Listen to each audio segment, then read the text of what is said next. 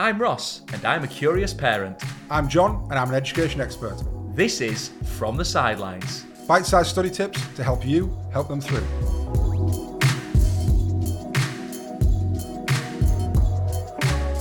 Welcome to From the Sidelines, which is our podcast helping you to help them through. With myself, Ross Bennett, and John Tate, our resident expert and guru.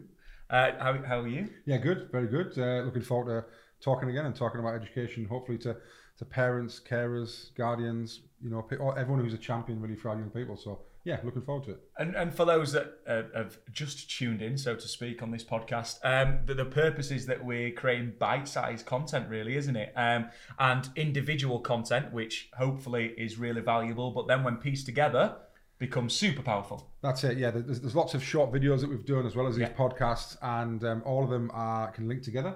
They shouldn't be seen as kind of individual strategies that have to sit on their own, because actually your superpower as a parent is how you can kind of actually, put those together almost like a jigsaw piece. So we've done things on kind of study spaces we're going to talk about today, whether it's mobile phone distractions, whether it's healthy eating, sleep. If you can put all those together, then that's when the magic occurs. Awesome. So you led us into it a little bit. Study spaces today. Overview. What we're thinking. What we say when we talk about study spaces. Then what do we mean? Yeah, we're going to talk about in this podcast really making sure that people have got or families have got a designated study space for their child to study in. Okay. And what we're going to talk about is actually some things about where that might be, but also there's some places to avoid. So I think it's equally important to think about where it's good, but equally where it's bad. Should we get cracking? Let's do it. All right then. So kick us off then, John. What's the essentials of a good study space, would you say? Right. Well, there's quite a few things in this, I think, that should be hopefully fairly straightforward if we think about kind of optimum conditions. The problem is we sometimes don't have those optimum conditions. We don't have, let's say, office spaces or kind of library kind of environments. So we need to try and make do at home. But if we break it down, first of all, it would be an essential for me really is a flat space. Flat space, desk, table, something that, if you think about your child has to be able to write, then actually they can't do it on their knee very well. If I asked you to write, a whole letter or an application for a job on your knee or on somewhere that wasn't flat, then it's difficult. So that's the first thing. Can we get somewhere that's a desk, a dining room table, something like that that's a flat surface? Within that, then, it's really important also to make sure it's free of clutter.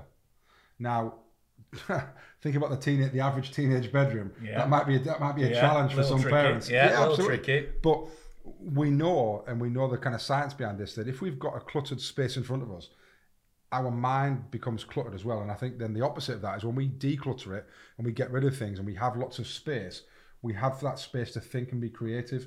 And I think that we talk about that in schools as well in terms of making what the students are looking at the front of the school, the teacher's desk and stuff, uncluttered, so it looks like that kind of calming space. So again, if we can create that at home as well, a flat space that's free of clutter, even if you have to take things and put them on the floor out of the way, easy to do, isn't it? Let's have as much space as possible so you can spread out, you can have all your materials in front of you, and you're not then kind of worried about it being cramped and kind of constrained. And then after that, make sure it's well lit. Again, the average teenage bedroom, it could be, my son's, there's a lamp in there that's not a light. He likes to have his kind of curtains shut. It's those type of things. So it's actually, let's have those curtains open. Let's have the natural light flooding in. Let's make sure that if you can change a bulb from a 40 watt to a 60 watt, or, we can do those things quite easily. Make sure that room's well lit. And if you are working in a corner of a room that maybe isn't as well lit, or it's a big room where it's slightly dark, let's have a desk lamp. Yeah. Those type of things, we can make big differences because, we know that that's going to make a huge difference if it's well lit compared to if it's dark. And again, thinking about that from a university or when we were at school point of view, working in dark conditions is not great. And then lastly, can we make sure it's quiet? We've talked before, haven't we, Ross, about kind of making sure that there's that silent focus time and time available to really think deeply. If you're in a place that's constantly got lots of distraction, lots of noise, that's either of your own doing because your radio or your television is on or something like that, or there's lots of shouting and things and other things happening outside of the room, then it can break that distraction. So those things are really important. And I think it links into what we mentioned previously when we were talking about the kind of having the silence, having the phones off, and they're from previous podcast episodes and videos that we've got available for people to look at. One of the things that obviously we tried to get across was that you want to put yourselves in the position that essentially you will be in an exam position. Yeah. And again, if we look at it here, in an exam, you haven't got a cluttered table in front of you. You've got one table, one chair, and that's how it's set out, isn't it? So I'm guessing there's also that element of it in terms of bringing that condition across to sort of revision aspects or preparation, should I say? Yeah, you're absolutely right, Ross. If we can try and prepare and practice in the same conditions that we perform, and we would always profess that in the sporting world or in the kind of the arts, then let's try and do this here as well.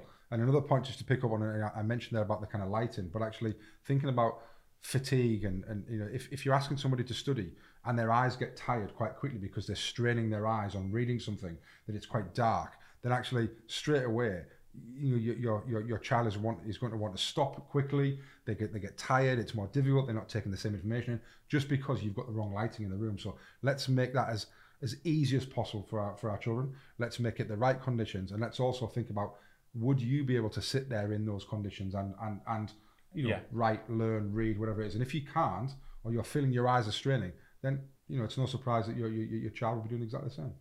So it's possible in the house that you could have a couple of flat surfaces that might not have clutter on, or you could clear the clutter to one side and pop it down below. Why is it important, do you feel, that there's a designated study space rather than letting a child kind of study in different places across the house? Okay, the reason why I think, and lots of science backs this up, is that why we think it's important is that when you are going to that designated study space, and that's why we use that word designated, that actually when I'm going to that place, I'm going to do only one thing, which is to study. Whereas if it's associated with an area, something where you relax normally, or where your Xbox is, or that kind of stuff, then your brain psychologically is already connected to the fact that I'm going to somewhere or a place where I associate with relaxation. So that's very, very difficult then to get yourself out of those habits of relaxation and into a work mode.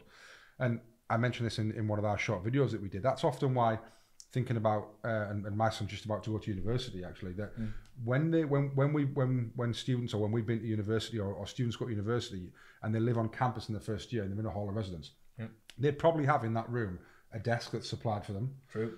And they can shut the door and it's quiet, etc., etc. But why do so many of those students choose to study in the university library and not do it in their bedroom? Well, the simple reason is there's too many distractions back in the bedroom.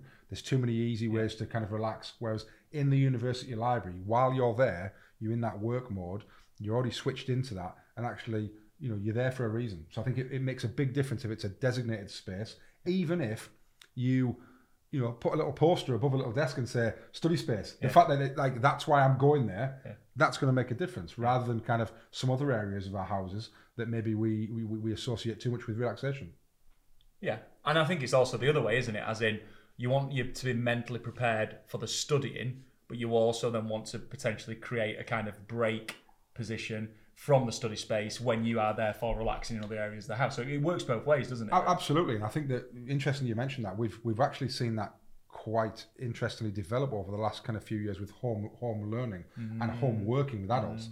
That some adults that are now working from home actually say, well, it's not as great as I thought it would be because I'm always at work. I can't kind of escape it. Whereas when you left the house in the morning to go to work and you came home, that you're almost in your designated relaxation place and your designated workspace. Suddenly when you're working from home, and lots of people might be listening to this, might be thinking, you almost can't escape it, especially when the emails are flashing and that kind of stuff. You're almost in that area of work 24/7. So the same goes for study and relaxation.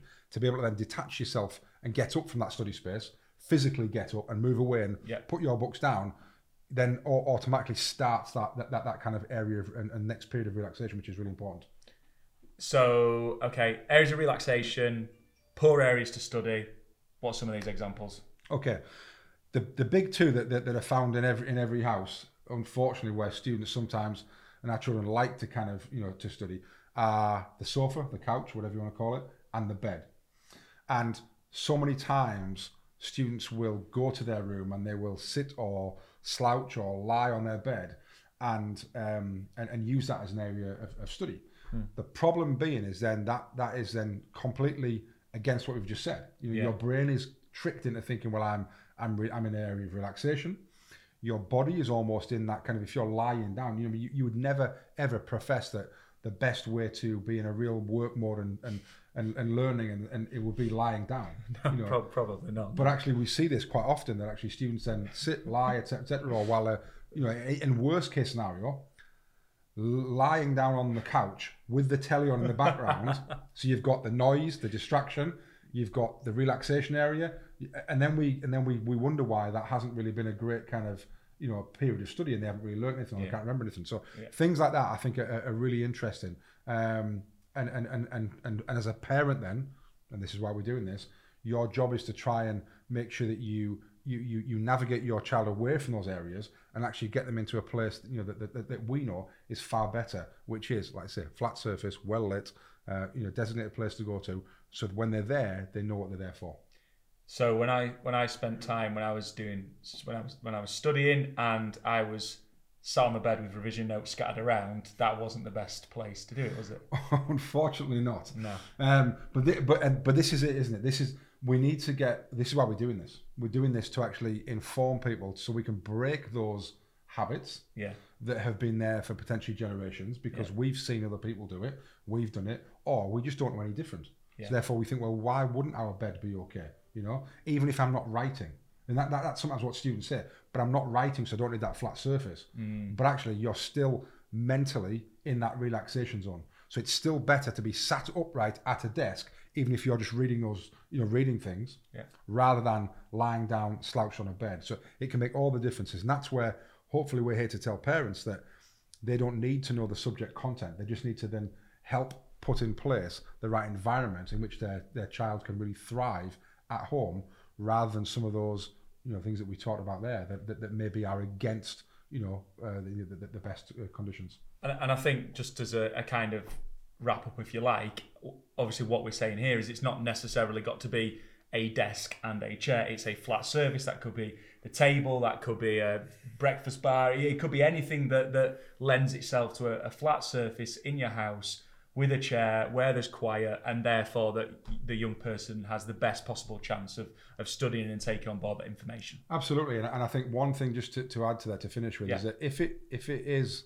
the dining room table, if it is the breakfast bar, if it is the kitchen table, which in a lot of houses it will be, and like you said, you don't need to go out and think about, I have to buy a desk. You just need to then be fair to your child that when they want to study, or you schedule it so that it's not when you're cooking and not when you're in that environment, because they need that quiet space. So it might be that you tell your child, right, well, you can use this area from 6 till 7 or from 4 till 5 before I start making tea, because the last thing you want is, in a busy kitchen, they're trying to do their work because that's the flat surface. You've got pots and pans going and everything else happening, and microphones binging and everything. And then you wonder why they haven't been successful. Well, actually, it's about telling them, and again, we say this a lot, don't we? Telling them why.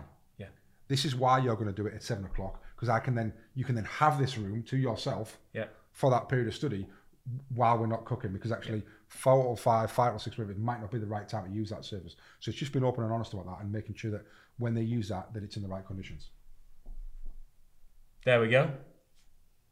Wrapped up. Yeah, well, easy, and I think that if people can put those things in place, it can make a big difference. So if that helps, and if people want to watch that short video we've done on that as well with some of the key tips, then hopefully that'll help everyone. Yeah, that's the purpose of what we're trying to achieve here, is to give small bite-sized pieces of information to really help them through. So thank you again for listening to the words of wisdom from John, and we've got plenty more of these coming your way. We're hoping you found them useful, and we look forward to seeing you again soon. Thank you.